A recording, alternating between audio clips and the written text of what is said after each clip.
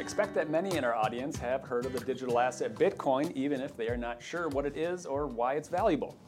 In the past 3 years, Bitcoin's price has been quite volatile. It has ranged from a high of around $67,000 to a low of around $16,000 and is now currently back to about $46,000.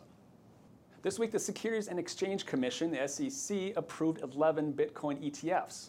An ETF, or exchange-traded fund, is a type of investment vehicle that is traded on stock exchanges, much like a stock. These particular ETFs are designed to hold and track the underlying performance of Bitcoin. The approval marks the first time this type of investment vehicle has been approved by a major regulatory body in the United States. Starting January 11th, investors can use their brokerage accounts and certain retirement accounts to buy and sell these funds. Bitcoin, the asset, was created around 15 years ago. The network allows individual investors to exchange value over the internet without a need for a custodian. A fixed supply enforced by network incentives makes Bitcoin a scarce asset similar to real estate or gold. The value of Bitcoin in part comes from its scarcity and its money-like properties. We should note that some of the money-like properties for Bitcoin ETF holders are not preserved. An ETF simply aims to hold the asset on behalf of the investor solely for price performance exposure, just as holding a gold ETF does not place a gold coin in your pocket to spend. BlackRock, Fidelity, and ARK are some of the more widely known names in the investment space.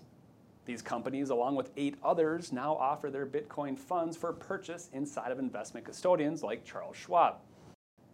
Just because Bitcoin ETFs are regulated and approved by the SEC does not make them without risk. The SEC clearly stated that approval is not an endorsement.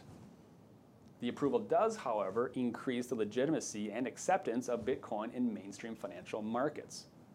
It offers investors a new way to gain exposure to Bitcoin without directly purchasing and holding the asset, potentially mitigating some of the risks associated with storage and safekeeping. Now you may be thinking, should I own Bitcoin in my investment portfolio?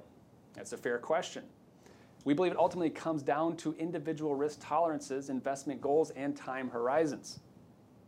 At Vector, we have the experience and tools to help you bring clarity to your financial life. Whether it be considerations around stocks, real estate, a business, or Bitcoin, we are here to help you make informed decisions.